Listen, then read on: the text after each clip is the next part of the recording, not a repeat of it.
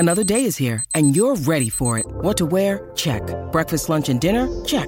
Planning for what's next and how to save for it? That's where Bank of America can help. For your financial to-dos, Bank of America has experts ready to help get you closer to your goals. Get started at one of our local financial centers or 24/7 in our mobile banking app. Find a location near you at bankofamerica.com/talktous. What would you like the power to do? Mobile banking requires downloading the app and is only available for select devices. Message and data rates may apply. Bank of America N.A., member FDIC.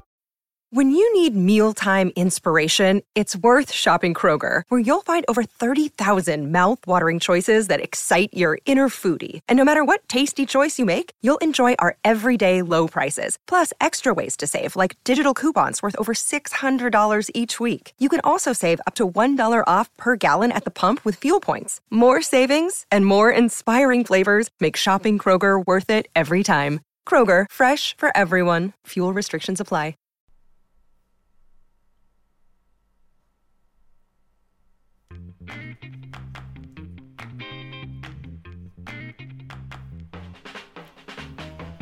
What's going on, everybody?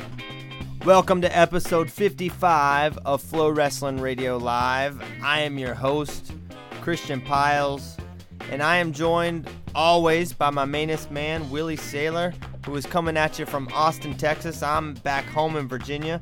And Willie, another Fargo in the books. You know, you got there a little before me, as you mentioned on an earlier show. So you feeling good? Are you starting to get recovered after a week of the dorm life? I slept a long time the past day and a half. Yeah. Yep. I'm not you know me, I'm not a napper, but I did go to bed at 9:30 last night, just as a reference point. So about regular time.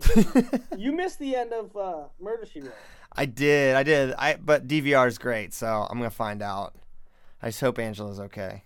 No spoiler alerts. No, hey guys, don't spoil last night's Murder, She Wrote, please. I mean, come on, just a little ethics. But yeah, it was a great week. I had a great time. I got there last Friday. Me and Brad Key and Ryan Holmes and our wonderful intern Devin.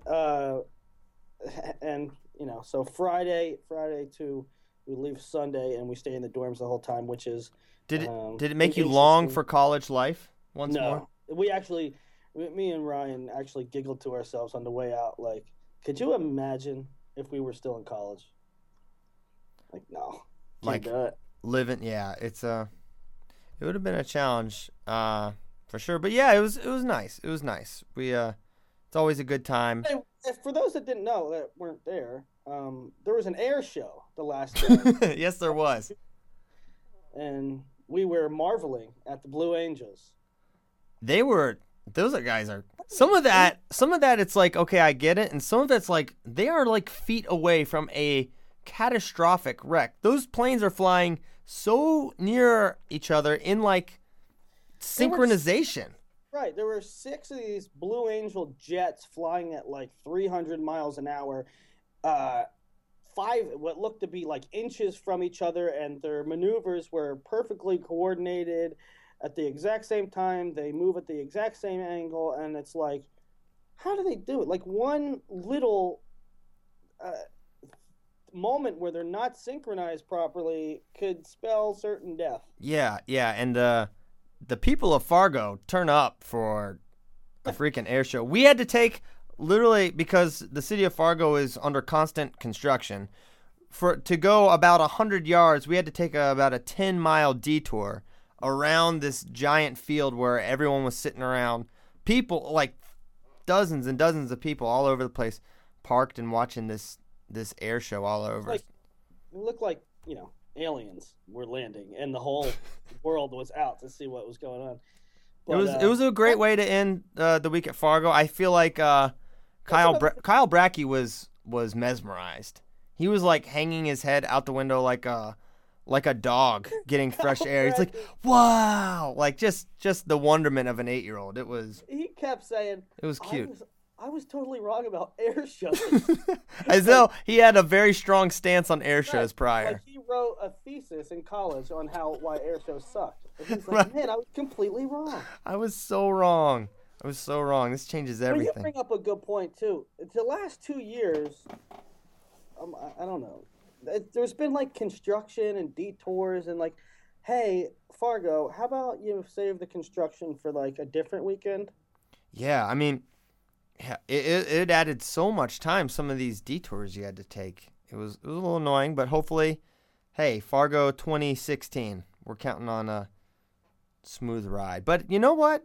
Looking back, we got to spend some quality time with one another, watching an air show as brothers, and you know what?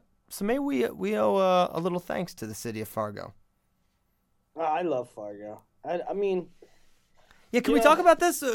The contract is up in what, the next couple of years, and people are wondering, would Fargo ever leave Fargo? there was chatter a year or two ago when the contract came up. They just re-signed for a year or two. I'm not exactly sure when the contract's up again, but there was chatter if it would move, why it would move, why it should move. Of course, everybody from whatever state they are in said it should move here. But there's a group right now that wants to move it to Dallas, and if there's any group or any bid to move what we call Fargo to another city, that one probably the group from Dallas probably has the most legs and has the most momentum, because they seem to have a lot of logistics worked out and their ducks in a row. But the thing I keep going back to is Fargo. You can move around very easily. The kids can go from dorm to the facility to get something to eat without many problems. Who else has that? I mean, if you have Fargo in a major city, getting around is going to be tough. You have to worry about traffic. I mean, who wants 3,000 kids weaving in and out of traffic trying to get to a Starbucks? Yeah, I mean, kind of one of Fargo's advantages is its disadvantage is that it's not big. It has a small airport, but it has a small airport because it's a small city. But it being small is helpful because the kids can walk around no problem. You can get to food, you can get everywhere you need to be. So it's kind of like you're gonna have to pick your poison. Dorms, I mean, other cities, are you going to be able to stay in the dorms? Are you going to be able to put 2,000 kids in dorms, or are they going to have to stay in hotels where it's exponentially more higher rates? Yeah, and Dallas, I can't imagine is going to be by any means cheap. And plus, Dallas in late July, that sounds a little hot. I don't know. Yeah. I don't know. I'm not saying it should be in Fargo forever, but at the same time, I think there's a lot of advantages that a place like that. You need a small college town with a large indoor facility where you can put down 23 mats in a big stage. So yeah, I'm completely fine with it in Fargo. I am as well. Though Nick Veliquette may feel otherwise after getting stranded there, missing his flight back. But that's another story for another day. So the wrestling was fantastic. We crowned a world team member in James Green. That was cemented. That was the talk leading up to this week, of the week, etc. And it was a fantastic performance from James Green. Willie, some takeaways from that 2-match series. Well, of course, I mean, leading up to it, I wasn't really high on the process that led it to take place to begin with, and frankly, but on the other side, I thought, well, we're gonna get the best guy, we're gonna get the best guy on our world team, and I thought that was gonna be Nick Marable, to be honest with you. As did I. And James Green he beat him soundly, and I don't know if it was the process that led him to that. He's obviously kept himself in shape. He's obviously improved. But James Green was the best James Green we've ever seen. He looked really good. I agree. Part of me wonders if that was the best version of Nick Marable. I've seen him look much better before, and not we know that Marable struggles to get to legs. We know this, right? But to see Green control the mat, control the center of the mat, control the ties, it says to me, yeah, Green's a lot better now than he was, but I still don't know if that was the best we've ever seen Nick Marable. And part of me wonders if it's if the recovery time, it being a lot less than Marable's accustomed to, maybe that affecting him a little bit. I don't know. I don't know if that was the best Nick Marable we've ever seen either, but and I don't know if the recovery time did have anything to do with it, but it's good to find out there than at Worlds. What if he had struggles making weight at Worlds and turned in that performance where he didn't look like he was clicking? That too, but it goes with style too. You say that Nick Marable struggles to get to legs. I don't think so much that he struggles to get to legs.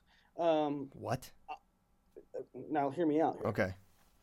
I think he wrestles so tactical that he only gives himself one or two opportunities about to get to the legs. Agreed. So I don't know if you can say Nick Marable's abilities make it so that he struggles to get to attacks. Well, that was my point. Was it's not because he didn't get to legs. He never really gets to legs. My point was right. But he never really gets to legs, not because he's physically unable. It's because he wrestles a style where the match is going to come down, if you allow it, it's going to come down to one or two key situations a match. Yeah.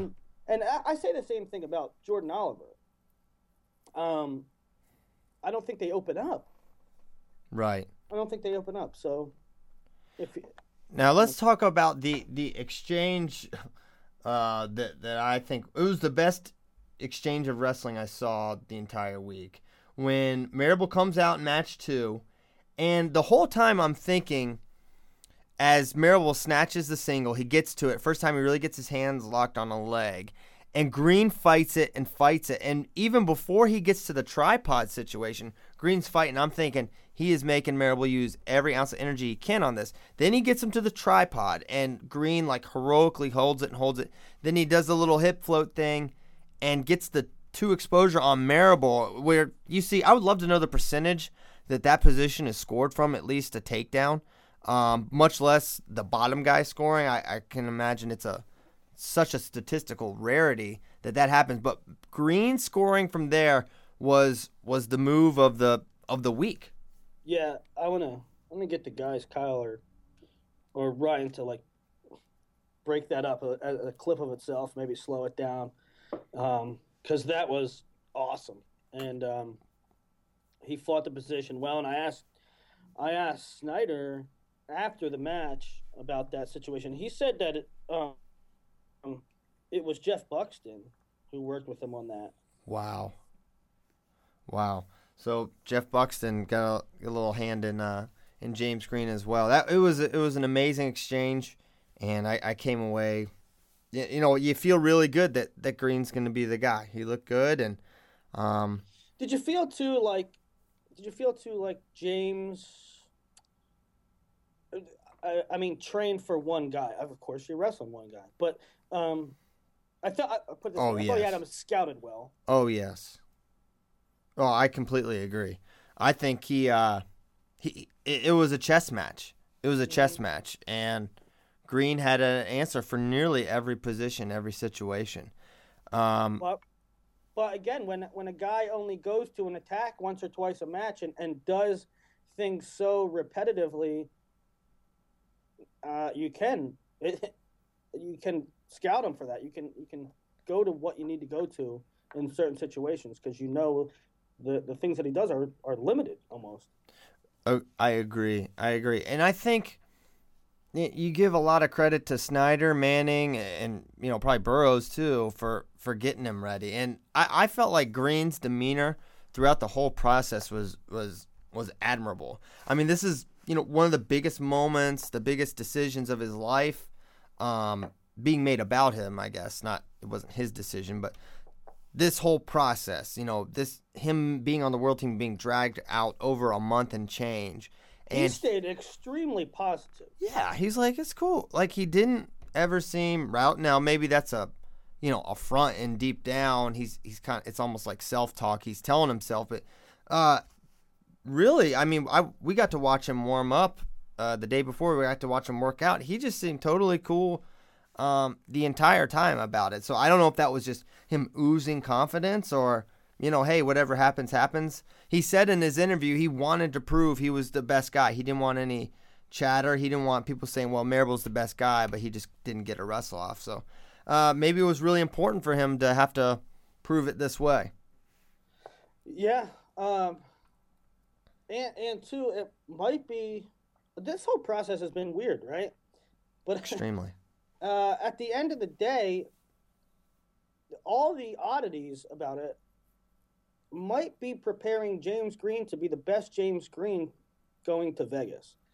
And that was something that I'm glad you mentioned that, Willie, because that was something that Green mentioned that Manning was telling him. There's other examples of guys who have this like prolonged process for making the world team, like Coleman did in 2012 when he took Olympic bronze, et cetera. And Lindland. And so they're saying, hey, this is a good thing, and they're kind of saying, don't embrace it, or do embrace this. This could be very helpful. It doesn't put you behind the 8 ball in your training. If anything, it's going to keep you more prepared for Vegas. So yeah, at the end of it all, he could be extremely ready and more prepared to do it big in Vegas, and you got to feel good about that. Certainly, there's still so much time, right? It's September. He's got well over a month. He's going to have some time, he mentioned, to recover, to rest, and you figure he's going to be more than ready and clicking on all cylinders when Vegas rolls around. And it was, I thought it was a classy move from Marable, who kind of, since this all had gone down, kept kind of a low profile on social media. But he reached out and said, hey, congrats to James. This isn't a quote, but it's something of congratulating James and saying, hey, go get the gold. So it was a classy gesture really from Marable. And when, a goal and something that I figure, I mean, if you're Nick Marable, this is a pretty disappointing thing for you to go through this process, for people like us to insinuate the things we've insinuated, and then at the end of it all, you don't make the world team. For him to have that kind of a positive outlook and to send a gesture like that, I think it speaks volumes to about who he is. Complete class act. Throughout this process, Marable has, I don't know, maybe become a little bit of a villain, maybe. But I don't know. As we said a million times, if it happened to us, if it happened to me, I think I would have done the same thing. But he is maintaining, what we're talking about and what he maintains are very different things. Right. But okay, whether we said what we said on FRL at all, the public perception was what the public perception was. Right. Right. So, but it was a very classy gesture, and you know what? These guys are going to go separate ways now. Right. So now, in the 2016, Marable will go up, James Green will go down. They're going to compete 20 pounds apart from where they just wrestled a week ago. Think about it. From 143 to 163 and a half. It speaks to the real size difference. Now, Green's going to be big at 65, and let's go right to that. These guys going their separate ways. Is Green the favorite in 2016? Or for me, I think Metcalf's the favorite till he's not, till someone proves otherwise. Yeah, sure. But I think that James has picked up steam. Like James has opened all of our eyes, that he's a real threat to Brent Metcalf. Now Brent has proven that he's, I don't know, darn near untouchable at 43 without James Green, right? Like you don't take a Frank Molinaro to beat Metcalf, or on paper, you don't take a Jordan Oliver. No, but can James Green get through a Jordan Oliver? Right. Can James Green get through Jimmy Kennedy, Frank Molinaro, some of these guys, Logan Stieber. Right. So when you say who's going to win the spot, James Green or Brent Metcalf, well, James has to get through a lot of hurdles. He does. We've seen Brent beat all these guys. We haven't seen James beat all these guys. In a one-on-one match, like if you told me, okay, we're going to decide the world team at 143 next year, and it's going to be James Green versus Brent Metcalf, I'd say, yeah, James has a real shot. But now if you tell me that he has to clear all these guys, it makes it much more difficult. So it comes down to a couple things for me. One, if Metcalf medals at Vegas, then he's sitting for the trials. That's huge. That is such a tremendous advantage. Now, if he doesn't, really it comes down to the U.S. Open. Whoever has the U.S. Open, they'll get to sit in the finals. And I think that's just proven to be such an advantage. And I think Green looked really good when he was fresh against Marable. Didn't have to endure the whole challenge bracket. That's a big factor. So something to think about. Not only are we watching Metcalf to see how he does against the world competition, but for all of these guys, remember that they'll be sitting in the trials finals if they achieve that. Do you know what happens? What if Green does? Yeah. That's what I'm saying. I don't know. Let's just say that Metcalf takes fifth or something, right? Mm-hmm. And Green takes bronze. Now, does Green sit? But it's not the same weight class. I would guess no.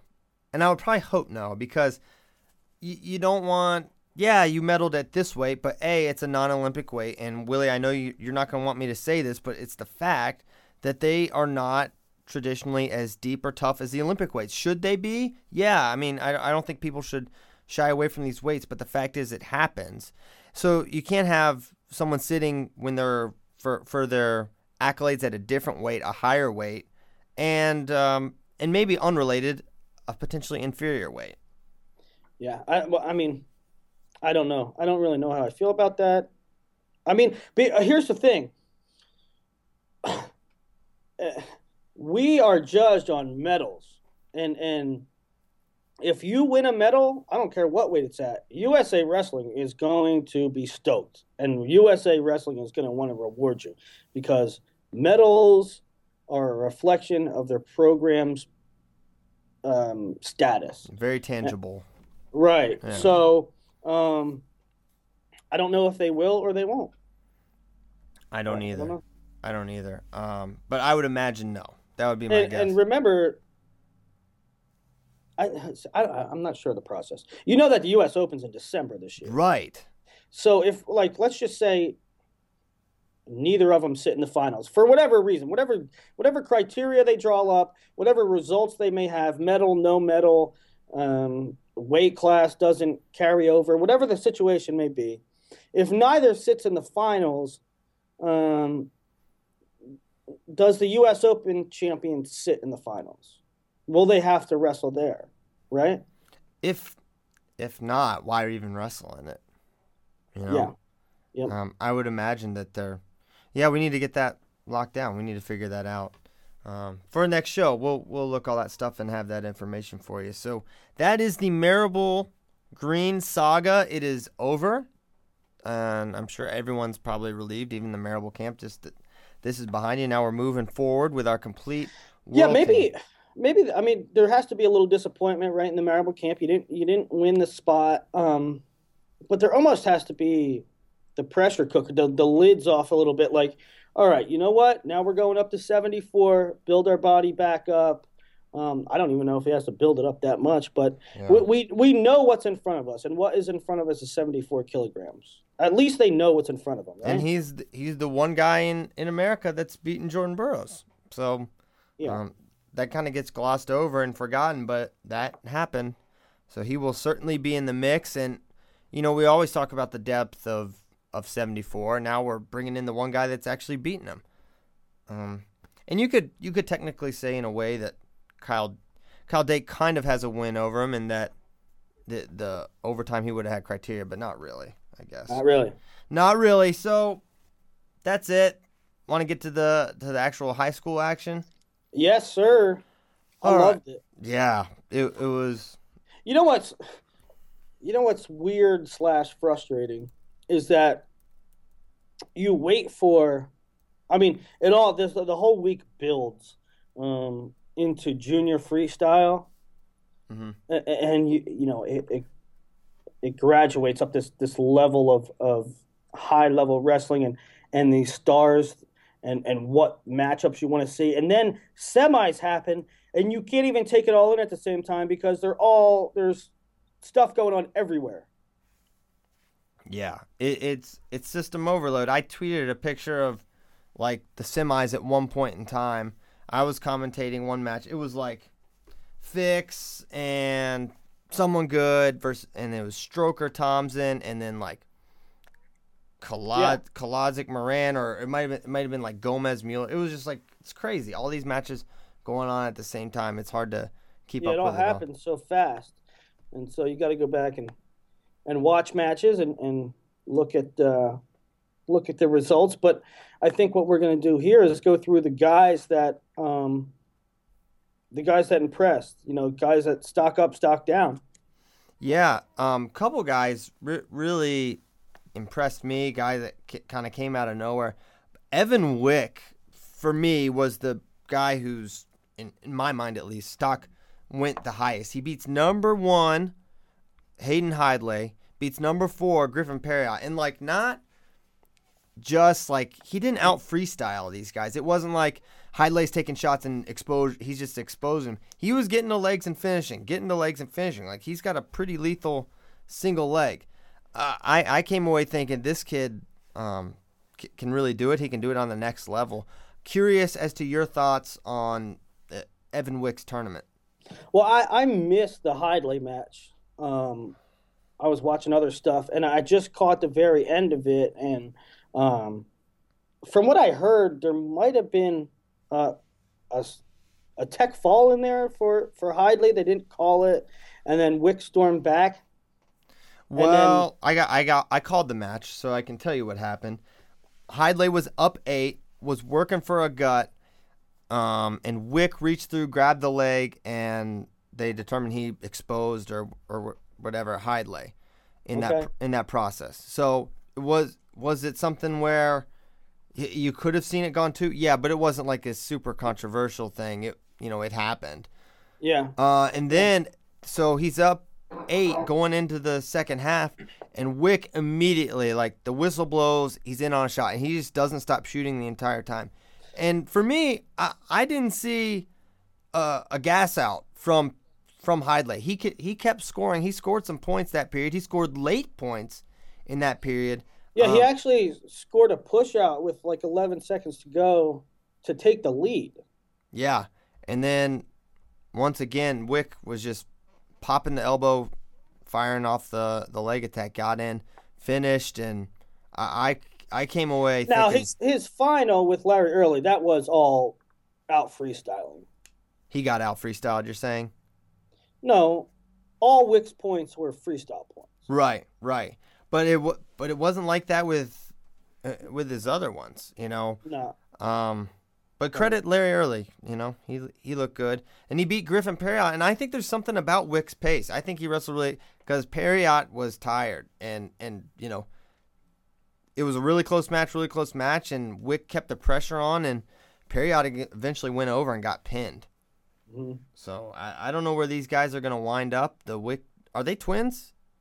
There's brothers. Yeah, Evan came in at number 10. And I put these guys in that article I wrote about most pivotal Fargos. Yeah. I put the Wick brothers in. Evan came in at number 10 at 152. Xander came in at number 3 at 145, and Xander took a loss early to a guy, a good guy from New York, Lenny Merkin, but he probably shouldn't have lost to him. But then he stormed through the backside and had a really good. He had a really good tournament. His only other loss, I believe, was to Max Thompson. So the Wick brothers stock up for sure. Yeah, and West Coast guys out of California, do you think they stay out west? Could they go, Anywhere? I don't Any think idea? so. I don't think so. I think they're looking at a lot of places, Midwest schools, East Coast schools. They're looking all over. Okay. I don't think they necessarily stay out west. Nice. Any inclinations at all? Any guesses? A couple? Or do you think they're just looking Big Ten power schools or what? When I talked to them, I thought they liked Iowa State. Okay. So that's one. Who else did they tell me? Let me look it up real quick. I know Iowa State. I think they did a camp there. In fact, one of them got injured there at the Ohio State camp. Ohio State? Iowa State. Okay. Sorry. And it's one thing when you're recruiting twins around the same weight, you need kind of a hole at 49.57 or 57.65, wherever they project. So there's a lot for both parties to consider when they're making a choice. Are you going to have a spot for them, for both guys, for 4 years? Yeah. Yep. So that's the Wick brothers. I forget where else they told me. Okay. Another guy that I was super impressed with and was, after Greco, I was selling all my Bo Bresky stock. I bought it high last year. I was like, yep, this kid, he's going to be entering the pound-for-pound discussion soon. He's that guy. And then, he loses his state match, and then he doesn't look great at Akron, and then a guy he handled in Greco and Kamal Bay beats him, and I'm like, man, what is going on with Bo Bresky? But he looked fantastic throughout his freestyle tournament. And we said it, you said it, I mean, huge Fargo for Bo Bresky, and at the end of it all, you got to say Bo's back. Yeah, it was weird for me to see Bresky struggle. The loss in the state tournament. I guess it was a ride-out situation against a very good guy in Mason Reinhart, but not a match he should be losing by any stretch of the imagination. And I don't think Reinhart had, because I argued about this with somebody that won at Reinhart ranked after that win, and other than beating Bresky, a guy who he wrestled multiple times in ride-out, Reinhart hadn't had a Folklore-free win over any other ranked wrestler. So it wasn't a match that Bresky should have been losing, even though the guy was pretty solid. And for me to see Bresky taking these losses and kind of struggle at Akron was really head-scratching because now you see kids ebb and flow, right? You see kids win, be a really big stud, and then maybe take a loss here and there when their styles are really wide open or something like that. But Bresky has been so incredibly fundamental since he's even gotten to Fargo. I mean, this is a kid who I think gave up 1 point in 2 years at Fargo. Nuts. And it's not just the way, it's not just his dominance and his always winning.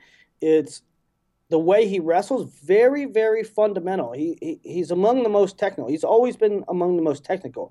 And then to see him struggle a little bit at the state tournament, Akron, overwhelmed by Bay in Greco,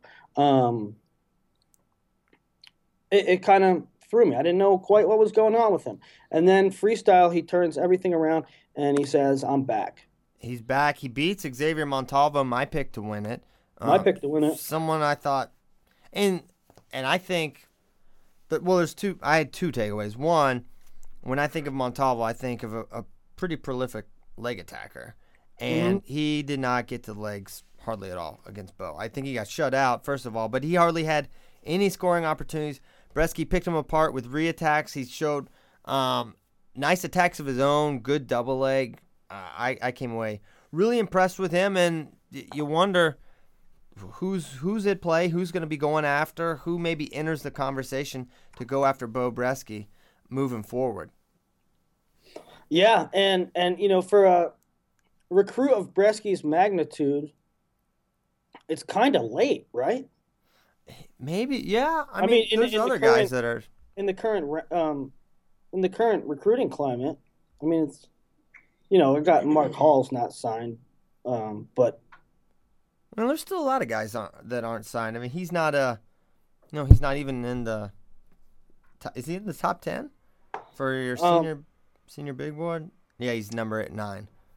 So there's still quite a few top 10s. Suriano, Pletcher, Keegan Moore. But I mean, for being a question mark, like maybe Mark Hall's not signed, Luke Pletcher's not signed, Chad Redd's not signed, but the offers are out there in hard numbers. I don't know that the offers were out there in hard numbers for Bresky because, you know what I mean? Yeah, now I do.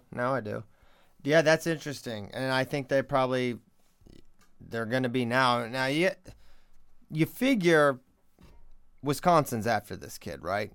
I'm sure. I mean, they had a good class last year. They got that Mason Reinhart kid, but I'm sure they could use a 74-pounder. Certainly, and that's where you think he projects 74 at the next. I feel like with his height, 74. Yeah, 74. Maybe even 84. I thought for a long time that he'd be moving up to 82, but he kind of always stayed in that 60, 70 range. All right, those were a few of my guys. There's others, but any that stuck out to you want to talk about? There's a lot of guys that stuck out to me.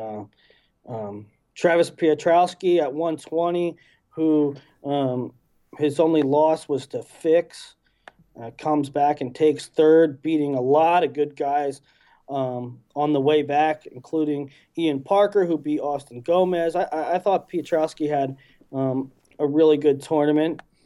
At 126, I thought G. Feller was everything that I thought I'd see. He's a bull. He lost a close one to Acid.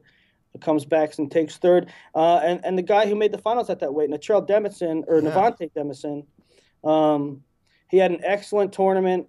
The way that bracket was, his side was a little less rigorous than the top half, but he beat really good guys. Yeah, I think he teched his way to the finals, did Demison, before meeting up with Acid, who Acid continues to impress me. I think people were sleeping on him a little bit, but now I think we're all wide awake to how good he is. And you know what I was thinking, and I don't know why this is the first time it kind of occurred to me, with the Stevan Micic stuff. We talked about, well, they got Yutzi there, but he'll be gone. Completely didn't consider the fact that Acid's going to be there next year. Right. And obviously he's a 2-time Fargo champ. Is he on Micic's level? I'm not saying that, but you got this guy here. Mm-hmm. It's going to be productive. He's going to be a good college wrestler, and Micic maybe in the fold too. And I don't really like either of those guys at 33. Maybe Micic, but Acid I think he looked like a career 25 to me. Yeah, he's tiny. I don't think he's big. I thought Gefeller looked much bigger than him. Yeah, so the Micic thing still out there, and lingering. Yeah, and I haven't heard any developments on that, but I think wouldn't be surprised if we're hearing something rather soon. But that's an interesting dynamic, and not that would maybe force Micic to not go there, but in terms of Michigan's pursuit, right? I think that's where it's interesting.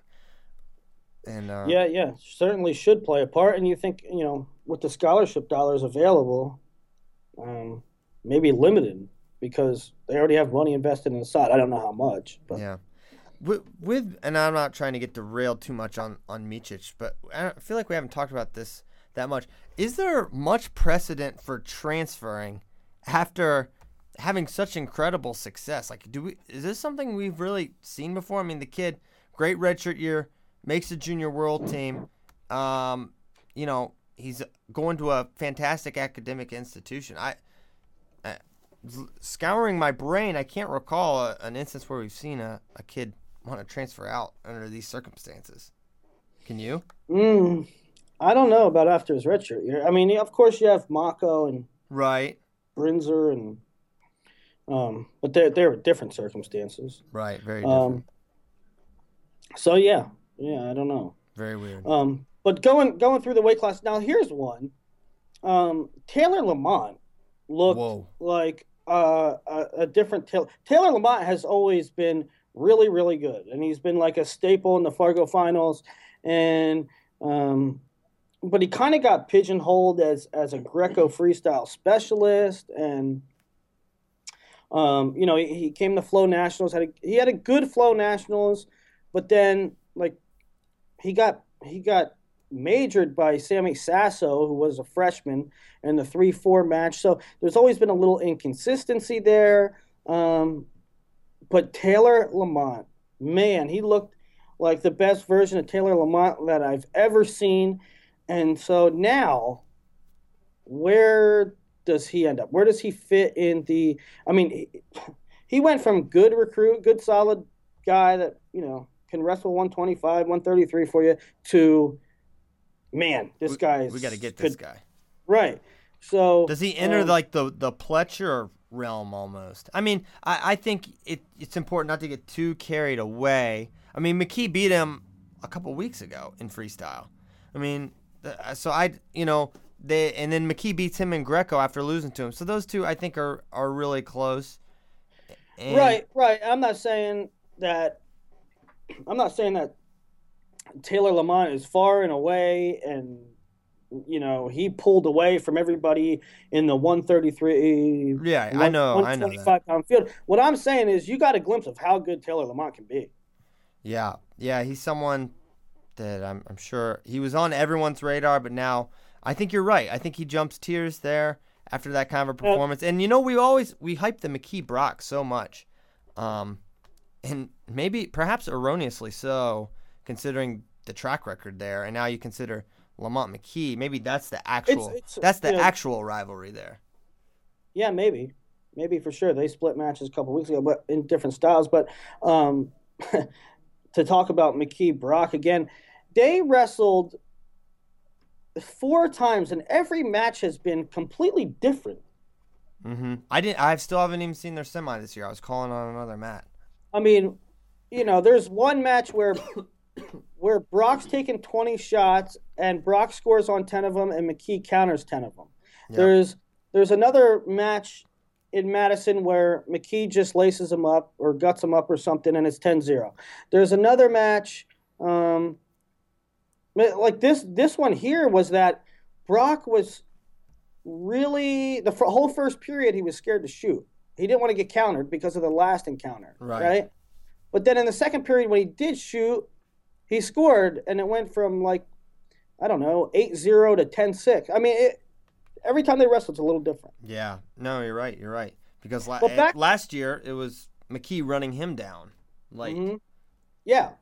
But back on Taylor Lamont, I'm here in Penn State. And so does that maybe remove them a little more from the red Pletcher? I don't know, because I think Taylor Lamont's a 25. See, here's the thing. I say Taylor Lamont, Penn State, but I don't know. I hear, this is what I hear. You say everyone Penn State. Siriano, Lee, Lamont. Okay, let me clarify. I hear there's a lot of interest on Taylor Lamont's side to go to Penn State. Okay. Let me say that. Okay? I don't know if the feeling is mutual. I don't know if that means that Taylor Lamont, I don't know if that, Taylor Lamont could have 5 schools in mind. All I know is that one of them is Penn State. But there's a complication in there in that Taylor Lamont will almost assuredly take a mission. Oh, really? That's pretty much insured? Because some of the LDS guys do take the mission. Some don't. Like Ethan Lofthouse didn't. I don't think Kale did. So it. All right. So there's that to consider. Right? Yeah. I don't know. So yeah. Moving up, Keegan Moore I thought was amazing. Now Keegan Moore, the 138 Keegan Moore. The 138 Keegan Moore. Yep. The Keegan Moores went in kind of different directions this week at Fargo. 138 Keegan Moore, West Virginia recruit. He looked good. He darn near beat Matt Kolodzik, and he made a mistake that you could tell immediately he recognized it, and it was. Your heart almost broke. Oh, it did. I mean, I didn't have a preference in that match, but I was like, oh, you don't want, I mean, that kid's just going to be thinking about that moment for the rest of his life. Yeah, he's going to be like, I just backed up in a match where you can't back up. But anyways, I thought he looked really good. I wonder if they'll wrestle him right away. I'm hearing that is definitely being discussed, and I think he could go right away and be successful. Yeah, I do too. I think he can go right away. He can hand fight. He can move. He's got a D1 looking body built up. He doesn't need to, get way stronger and put up a lot of muscle. He looked really good. I guess probably a 41 pounder, maybe 33, but I don't know about that. That he would be big at 33, don't you think? He'd be huge, but I don't know. I don't think he struggles to make 38. I don't know. Yeah, who knows? So maybe they have some flexibility there.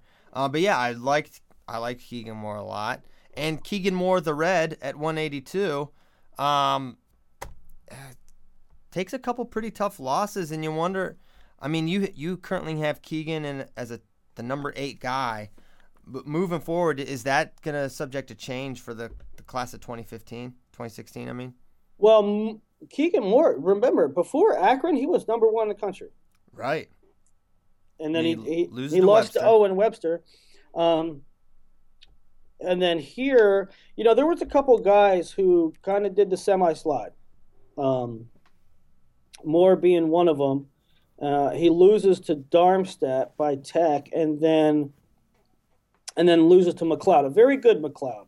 In the preview, I said that McLeod is going to surprise, and he took third. So, did Keegan place? No. So he wasn't even a semi-slide. He must have lost in the quarters. Right. And then he lost in the round of 12. Right. He lost to Darmstadt in the quarters. You're right. And you wonder if some teams are going to cool on him a little bit. We'll see. He lost to 2 very good guys. I don't know. I think people are still going to be on him. Yeah. The Owen Webster kid's a really interesting. I mean, I don't know if I recall somebody like this.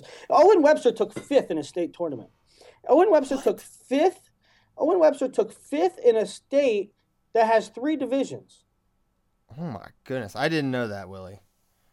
I like him. I think that kid can wrestle. He needs to be at 160. He's the ultimate sleeper because this guy walks on the mat, you're like, oh my gosh, he's gonna get wrecked. And then he is super athletic, can really move. He's got a lot of high level technique, great low single, and it's like, man, this kid. His match with Wisman was awesome. Yeah, another one I didn't get to see, but we'll watch eventually. Yeah, I like Webster a lot. I think he's going to be. And there again, there's another guy. You got to think that his stock went up. Even we're talking mostly guys that are recruiting purposes, but Wisman's a graduate. But you got to think he impressed, right? I mean, kind of. I don't know. I don't want to say tough, but I don't want to say toughness. But Dylan Wisman was really tough. His gas tank, his will, his desire. It's not that it was a question. It's like, oh, is he tough? But there's like, not that we question his toughness. It's like we know it was like that's like a skill he has. Like he's super tough. It's an advantage he's gonna have over a lot of guys he faces. That was my big takeaway from Dylan. I still think he needs some work on his feet with his attacks. But yeah, I think he can wrestle at the next level for sure. And I think his time at Missouri, he's been there training this summer. I think you can tell that's been beneficial for him. Oh yeah, for sure. I think that's where that comes from. How about Team VA getting the Spirit Award? Yeah, that's cool. When it's cool to see what teams cheer like that. A couple years ago, Ohio was big with that, cheering on their guys in the finals. Virginia was doing it in the semis and in the consolation rounds. Good situation there with them cheering on their guys. Very loud and boisterous. Yes, indeed. Keep her moving here. Yeah, a couple other guys. I thought Freddie Stroker looked great, but I think we knew what we had in Freddie Stroker. But Patrick Lugo has been wrestling. I wrote it in the preview too, and I thought that he was wrestling very well coming into the tournament. I picked the Stroker Lugo final, and that's what we got. And he's going to Edinburgh. Yeah, once again in the deed, right? It's not that just he was winning; it's how he was winning. He comes out, he gets. I think he got the first takedown on Stroker, right? I do. No, I think First, he or second. He got the second one, so he had the lead 2-2 because Stroker came in immediately, shot, immediately finished, but then Lugo got a score, making it 2-2. Yeah, So I was Lugo super impressed with him. Yeah, and when I had Edinburgh's recruiting class relatively high, and when you get confirmation that Lugo is that good, kind of solidifies that. We talked 152 already with Hidley and Wick, but another guy that I thought that this is a guy that has always been good, not great, and you kind of wondering what exactly, just how good he is, and I listed him in the pivotal Fargos as well as somebody else, is Luke Troy at 145 from California, or 152 from California. Luke Troy beat Austin Krazer, lost to Larry Early, and then in the backside beat Wyatt Sheets. Whoa. To finish fourth. So he beat Sheets and Kreiser. Mm-hmm. That's a definitely a great tournament for Luke Troy. So a lot of juniors raising their stock. You want to get to some cadet guys here, or cadet storylines? Yeah, let's talk a little bit about cadets kind of briefly. Nick Ramo looked amazing. I thought that kid is freaky strong. He's an incoming freshman. He had a good Akron. He had a good flow nationals as an 8th grader, but he left the building and missed his consolation match and couldn't wrestle back. But Nick Ramo is a flat out stud, and he won both styles. And not only for a kid that's just going to be a freshman, he not only did it with technique and power and athleticism, he did it with some heart in the end against a very game opponent that pushed him. So you like to see that. Kind of Alex Thompson. Oh, wow. I mean, Alex Thompson's awesome. I thought he looked great. I mean, he had it was really a lot of stuff was just getting scored off of Thompson's leg attacks. He was kind of Thompson to me, I think, got out freestyled a little bit there. But that's the style they're wrestling. So your strategy dictates how you wrestle in that instance. But I came away really impressed with both guys moving forward. But Ramo, I think he was the kind of the buzz topic. It's like, who is this kid? How is he so good? Watching him, how he wrestles, so dynamic. I was super, super impressed with him. Another big and I'm not gonna call it a beef, but the Gable Stevenson, Colton Schultz, number 1 junior high versus number 1 in the country. There's some chatter a little bit back and forth, but Gable Stevenson continues to be that guy. But despite Gable running away with it, I was blown away by Schultz's ability because I didn't expect him to hang in there by any measure. Yeah, Schultz was darn good, and he scored points on Stevenson. There was a little beef there after Schultz won Greco, and in his post-match thing, he said he's excited to wrestle Stevenson, and Stevenson took it a little personal. And I told Gabe, I'm like, look, man, when you were not number 1 in the country, you really wanted to wrestle Jordan Wood, right? And he said, yeah. I said, so, it's not a personal thing. It's every guy. If you're a wrestler, you want to wrestle the number 1 guy in the country. So don't take it as he's calling you out, right?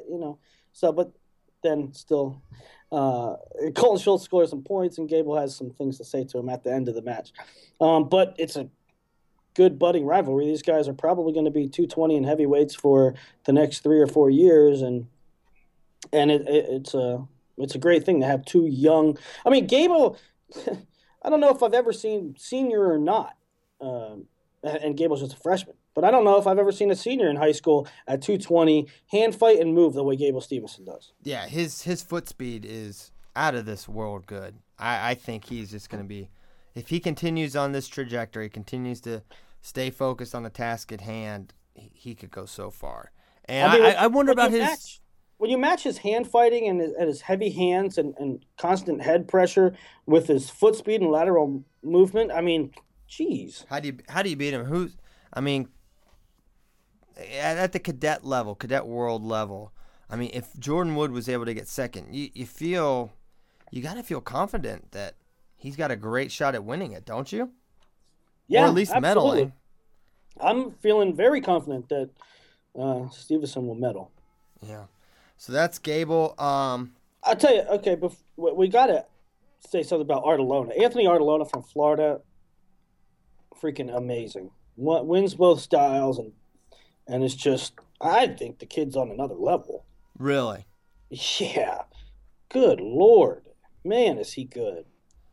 I mean, I had him up there on the freshman big board, but dang, that kid's good. Winning both styles is, yeah.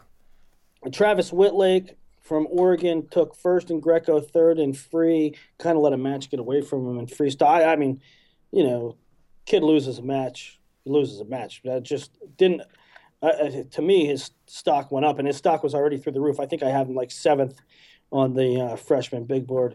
I just think that kid's a real talent. You know, one thing I noticed, and this is kind of slightly off topic, I got there Wednesday and was pretty much watching calling matches from then until Saturday afternoon when everything concluded, and I felt like the officiating was super good. Like, I honestly, I was at Vegas and I was super critical because I saw what I perceived to be a lot of errors. Here at Fargo, I thought they were on point. No gaffes. Certainly there's always going to be things, especially with freestyle and Greco. You know, it's a little subjective, but I thought it was great. I love the way they were calling passivity. I thought they were doing a really good job and reflective of who was taking ground, taking risks. I thought across the board it was a fantastic job by the whole crew. Did you have any, moments you thought, whoa, big mess ups, or did you have that impression as well? For 4,000 matches, I thought it was officiated really well. There were a couple instances that I was like, that's ridiculous. But, I mean, 4,000. For instance, there was this one match where they called a caution in one, a flea in the hold with like 10, essentially a stalling point, Right. Where I couldn't see it at all. Like, I just didn't get it. But overall, I thought it was good. Yeah. I thought it was really good. Wanted to make that note, give credit when it's due. Couple other guys. You want to do any guys who maybe disappointed a little bit or didn't live up to what you thought? We already talked about Keegan Moore, him dropping 2 as the former number 1 ranked guy. Obviously, that wasn't a great tournament for him. We're sure he'll be back, but not a great one for him. Any other guys that stuck out to you that you thought were going to do really well and maybe didn't have the tournaments you expected? There wasn't really many. There wasn't really many that I was like, I thought they would have done better. I mean, maybe Brock Rathbun I wanted to see do a little better. His losses weren't bad, but they weren't. There was nothing in there to go, okay, he's on the rise. I wanted to see maybe a signature win out of him. Right.